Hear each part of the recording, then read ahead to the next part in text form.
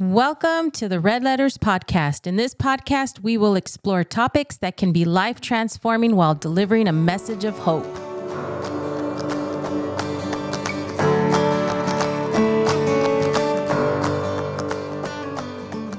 So welcome to another episode of Red Letters Podcast. We thank you so much for joining us. Today we are going to be talking about a subject that's not easy to talk about, but yet we want to put it out there because one of our listeners wanted to know more about this information. So we're going to briefly tell you what it is, and then we'll take it from there. Tony, would you like to tell us what we're going to be talking about and the definition? Perfect. So trauma, the definition is a deeply distressing or disturbing experience. Was that the question, Tony? What is trauma? Yeah. Okay, what is trauma? So trauma is basically what he said. It's any experience that we have lived, either in our childhood, in our adulthood, but it's an experience that it impacted our life in such a way that we don't know how to move past it. And sometimes we think, Tony, that we have moved past it, but we continue to bleed on people who didn't cut us. So what does that mean? That means that something that's hindering my growth, my development, my maturity, it's hindering it for a reason. But I get into relationships, and I want to talk to the younger crowd here. I want to talk to those that are freshly going into a relationship, that are looking to get married. Because if we don't heal from these traumas that came to us when we were children, something that was done to us that we had no control over, we tend to bleed on that person that loves us. So the relationship that we're getting into, what we are going to do is we're going to make them pay, and I'm using quotes, for what somebody else did to us because we didn't learn how to heal from that trauma. And we're not being specific, okay, this happened, that happened. No,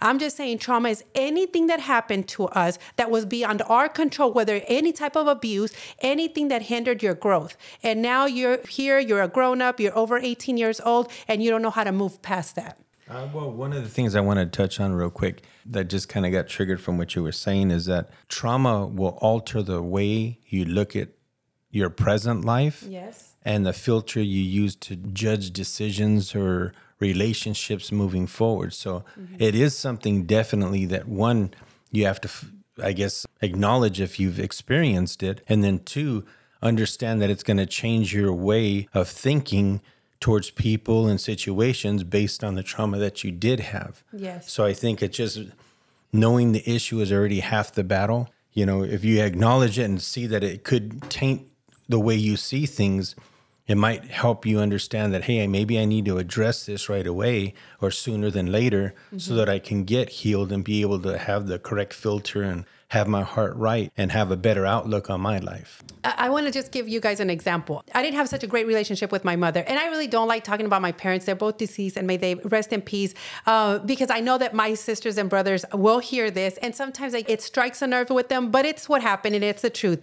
So one thing that my mom had a tendency to do when she walked in the house or walked into a room, she would just look, but this was after the beatings, that I knew that as soon as I saw her, I had to get up and start doing something. It didn't matter what I did. I just had to get up, and it was almost like a programming that happened with me, that if I saw her walk into the room or I heard her voice, I was up doing something, cleaning something. It was always cleaning something or cooking something or tending to one of the kids. I'm one of the eldest of 12. So it was always doing something like that. So throughout my life, that's who I've been. I remember when I moved to California many, many years ago, and my husband would come home from work, I would immediately jump off the couch and start doing something. Even though the food was cooked, the laundry was done, everything was done. And I already worked an 8-hour job, so there was no reason for me to jump the way that I did and start straightening out the house. But what ended up happening was that I was getting so angry and resentful at my husband because of what I was doing.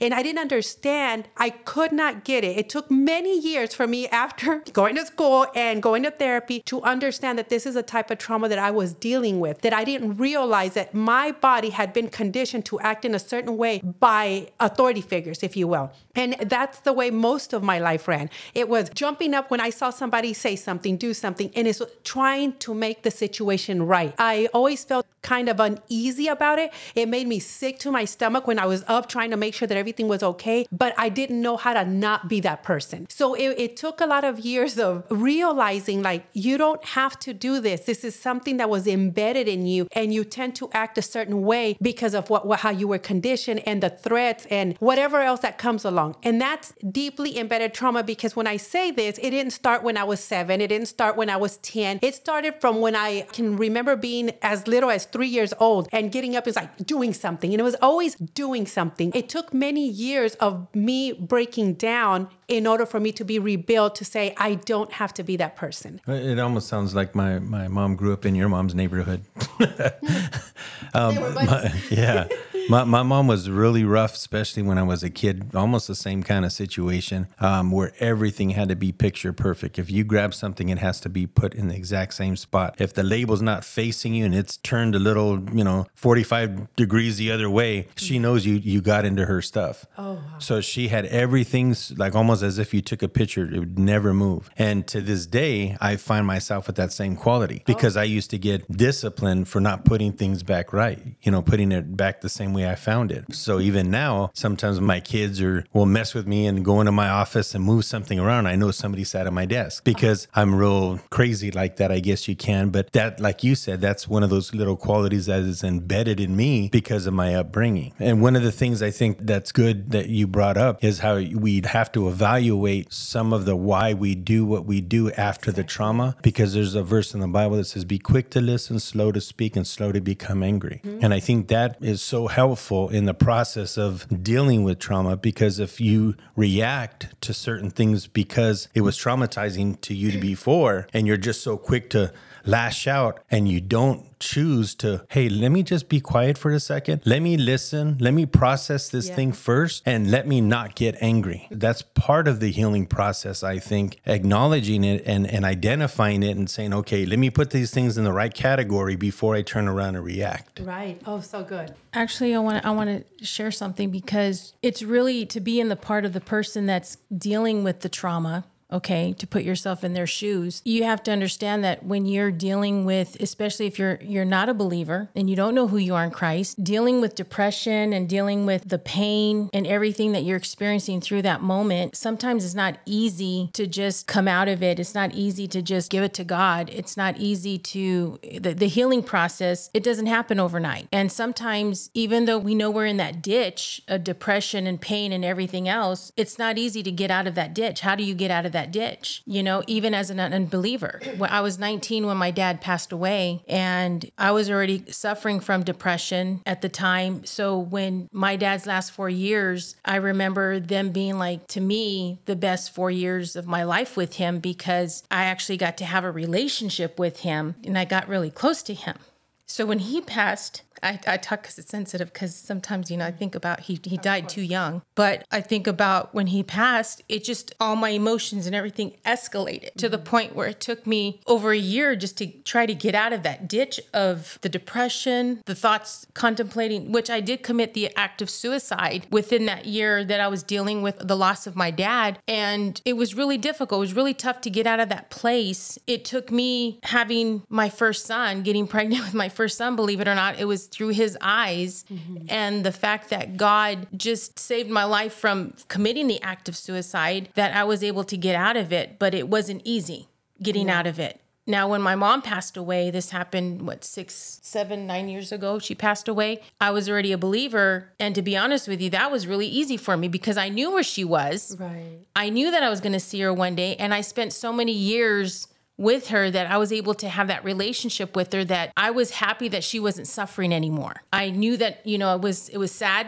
in my heart that I wasn't going to see her until, the day we meet again, but I knew she was in a better place, and I knew that, the time's going to come, and so the difference in my emotions and how I dealt with it was differently. But now being a believer and experiencing a traumatic for yourself, like when I broke my arm, it wasn't something that, it wasn't just a little break. It wasn't a fracture. It was literally one of the worst breaks you can have in your hand, where I had no mobility. Pretty much your hand was like paralyzed, and it was just a flop of an extra component on your body that you're holding because it has no function. And the thought of having a hand ever again, it really affected me to the point where it caused me to go back into depression as a believer. And it was really tough, and I thank God that my husband was there. In fact, God used him in a crazy way, because him and I became even closer in our relationship, where he took care of, because I had to be fully dependent on him to take care of me and to help me. Ponytails. To take care of me. But one of the things I want to share the scripture in Psalms 34:18, and it says, "The Lord is close to the brokenhearted. He rescues those whose spirits are crushed." And I remember that time through those couple of years, my spirit was crushed. I was like, God, why did this happen? And I started doing things and saying things that was not me. That was not who I was. That's not who I was before the accident. Because I remember my kids would tell me, Mom, this is not you. Look at how you're talking. Look at what you're saying. That's not who you are. That's not who God put in your heart, you know?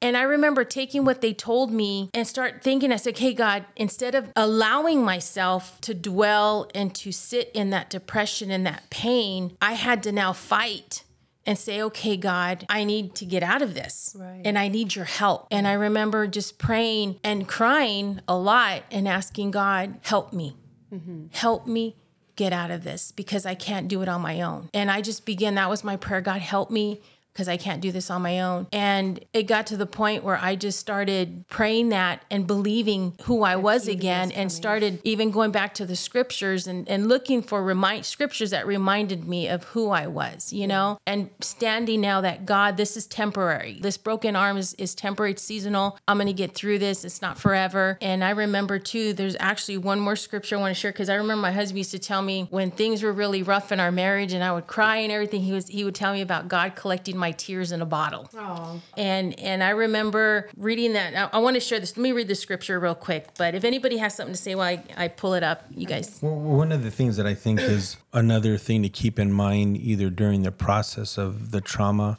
is that if you're not careful, it'll make you be somebody you don't want to be. Yeah. Because like going back to the subject of my mom, there was a lot of characteristics she had that I despised. I hated it as a kid. But then as I began to parent, I took on some of those same characteristics. Although I hated it, I became it. Right. And that's a dangerous place to be. Oh, yeah. And I think the other thing too is we need to be careful as we're going through it. It doesn't hurt at all to ask God questions. But if you don't get an answer, don't think he's not listening or he don't want to share the answer with you. Maybe, healing needs to take place in order for you to see what he's trying to show you because he doesn't want anybody to go through trauma. But life happens. Sin's in the world. Sin creates trauma. Yes. That's the root of every trauma is sin. There's nothing that happens good that becomes trauma. It's always something bad. Sin is the epitome of bad. Yes. That's what separates us from God. That's what wants to separates us from everything. And earlier when I said you sometimes become something you don't want to be, one of the things I noticed in our marriage early on is that when my wife would raise her voice to me, I would get flashbacks that's my mom yelling at me. Oh. And we had to deal with that because I hated that. It doesn't happen anymore, rarely. We have constructive discussions or disagreements, but it was rougher early on. Yeah. But when she would do that, I would get flashbacks of my mom yelling at me, and I hated it because now I'm old enough to defend the little kid inside of me and say, "Stop it." And then, because I couldn't say that to my mom, otherwise I'd get it even worse. Yeah. But then another nerve that happened the opposite way is one time we were talking and I turned around and had told my wife, I go, "You're a nut." And I didn't realize that hit a nerve. Oh.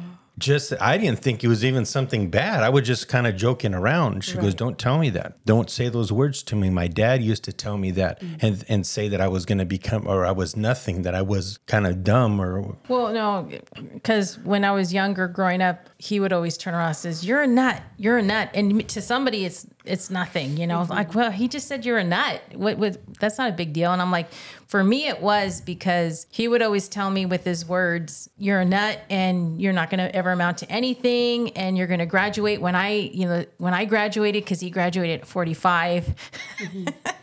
But yeah, those words stuck to me. You're a nut. And so, yeah, when it comes to certain words, I'm like, don't say that, because certain things trigger people. Right, right. And even with our kids growing up, there's a book called The Power of a Parent's Words.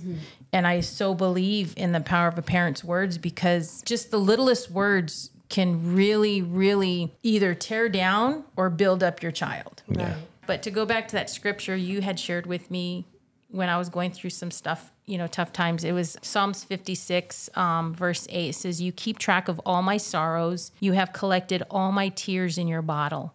You have recorded each one in your book. My enemies will retreat when I call to you for help. This I know, God is on my side. I praise God for what he has promised. Yes, I praise the Lord for what he has promised. I trust in God, so why should I be afraid? Oh, that's What can the mortals do? What can mere mortals do to me?" But just thinking of that and knowing that there is a way out. I know it's hard. There's time and a season that you're going to reap. Yes. And you're going to, you're going to sow tears. You're going to sow pain. You're going to sow sorrow, but don't look at it as the end of the world or the end of even your life, because it's not. That's not God's purpose. God's purpose is for you to live forever, through Christ Jesus. Your purpose on this earth isn't over. And there's a reason, sometimes God allows us to go through certain traumatic, situations. Like if I hadn't gone through what I went through, I wouldn't be able to relate to someone else that's going through it. I wouldn't be able to weep with someone else that's going through it or understand, because it's so quick. Sometimes we as Christians can be quick to judge others that are going through it, saying, oh, you need to trust God and believe in God, but not relate to really what they're going through, because it isn't easy. Even as a believer, the more you give in to your thoughts, the deeper you get and the harder it is to get out of that ditch. And don't hesitate to call out or reach out to someone that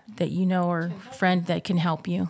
Something I tell a lot of girls when I have conversations and they're like, all I can do is cry. And I tell them every time, sometimes your tears say more than your words ever could. And God can interpret your tears and knows exactly what you're feeling. But the question was just because you guys are talking a lot about trauma is traumatizing, right? There's a lot of negative, but can there be beauty from trauma? Can you guys talk about that a little bit?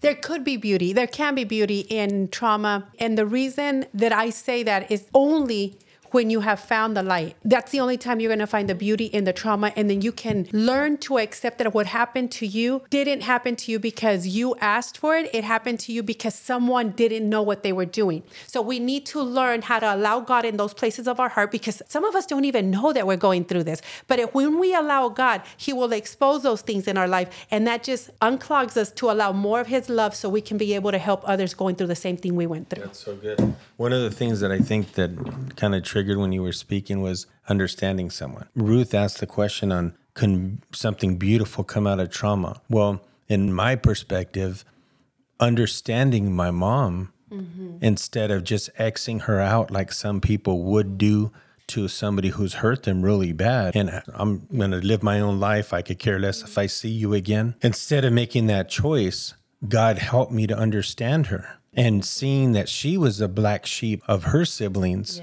helped me to not judge her so quickly. So instead of me, not that I appreciate everything I went through, but it just gave me understanding. And I think the thing that's beautiful that came out of the trauma is the restoration.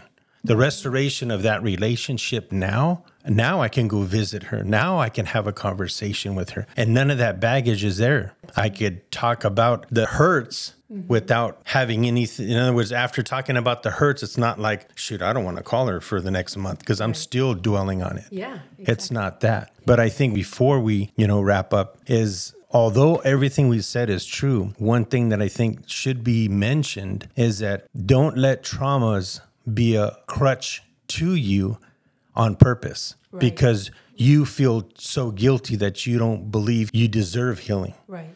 Because some people will go through life, and I've seen some where they want to talk about their traumas all the time because they have a victim mentality, and they don't want to leave that because that's a safe place for them. And they don't get the healing that God has for them because of this person, I'm not where I should be in life. And because of this decision, now I can't go out and conquer this area of my life. Not that I'm not saying that people use that as a crutch, but I know that some people can tend to use that and just have the victim mentality that I'm just living through my traumas. And you talk to them and they're never over their traumas. Because they believe that their trauma is all that they are. Exactly. Yes. It's their identity. Yes, exactly. Their identity is attached to the trauma. Yes. There's also a really good book for anybody out there that's listening. It's called It Didn't Start With Me. I forgot about the author's name, but It Didn't Start With Me. It's such a good book, and it touches so much on different types of trauma and what people have gone through and how they've been able to overcome it. Actually, I have a question because I was looking up trauma and it says what we call trauma today has a Greek origin meaning wound. And when I think of wounds, I feel like there's always steps to healing, right? Like you can't just throw a bandage on it. Right. You have to clean it. Is there practical steps that you could tell someone who's listening to like find that healing? I believe that it starts with a thought. Yes. Okay. Pain, it's not just a feeling, it's a thought. And one of the biggest things that the more someone meditates on a negative thought, yes, it becomes a stronghold. Mm-hmm. And the Bible actually tells us how to overcome strongholds. Mm-hmm. And just to encourage, like with me, you know, it started with me with a thought. Yeah. The depression started with a thought that nobody loved me. But it starts with words, thoughts that you meditate daily on. Like you said earlier, when somebody starts meditating and starts not meditating, you didn't use the word meditate, but starts reflecting and starts believing what they're feeling. Mm-hmm.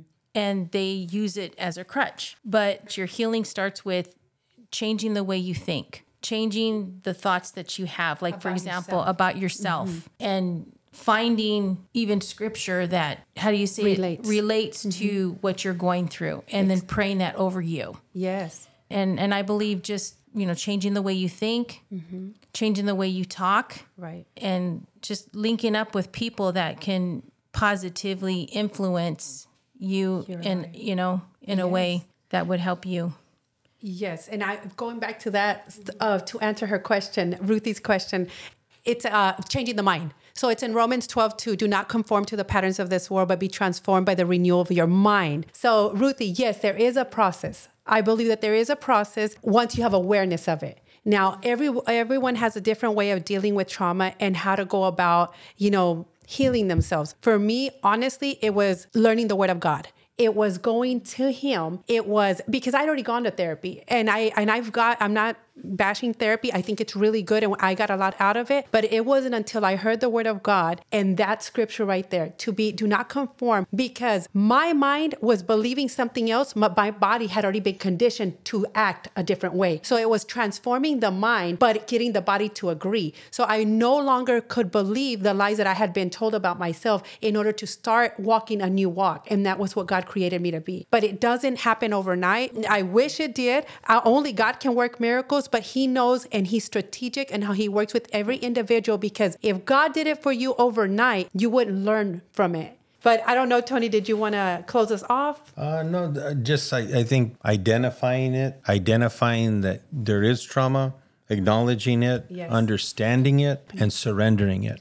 And I think there is programs, therapy that I know do help. I've seen it help so many different people. But I feel that at the very end of the day and at the core of the trauma, you need to surrender that to God and have him help walk you through that to where it doesn't become a touchy subject anymore, because you were able to heal from the inside out. Mm-hmm. Sometimes we try to just change our behavior and think that that's healing. That's not healing. That's just a Band-Aid. So I think just turning around and having the one that created you touch an area of life that hurts so bad, that's a wound that not a person could really cure, but the hand of God can. So I would say that you would have to genuinely, sincerely ask God and invite him into your life and bring that trauma up to him and have him help walk you through it. Whether it is through counseling, whether it's through a support group or through a Bible study group, you know, there's different ways that he would use, but having the communing with you and him, especially over that particular area, I think that's where the healing genuinely comes, where you could go back and revisit the trauma and see something beautiful. Right. So good. Actually, real quick, and before we dismiss, let's go ahead and pray. Yes. For those that might be listening that have either now identified a trauma or going through a trauma, or it seems like this trauma is never ending. Father, we just ask right now for those that are listening, God, that you would visit them, God, whether they're in their car driving, God, at home by themselves or wherever they're at, Father. I just pray right now that you would show up and show off, God, your grace, your love, your power, God, your healing ability, Father, to visit these areas and see these broken areas, these wounds, these open wounds, God. See true healing from the inside out. Father, I just pray right now that you would just bring healing in every sense of the word. I honor you and thank you in Jesus' name. Amen.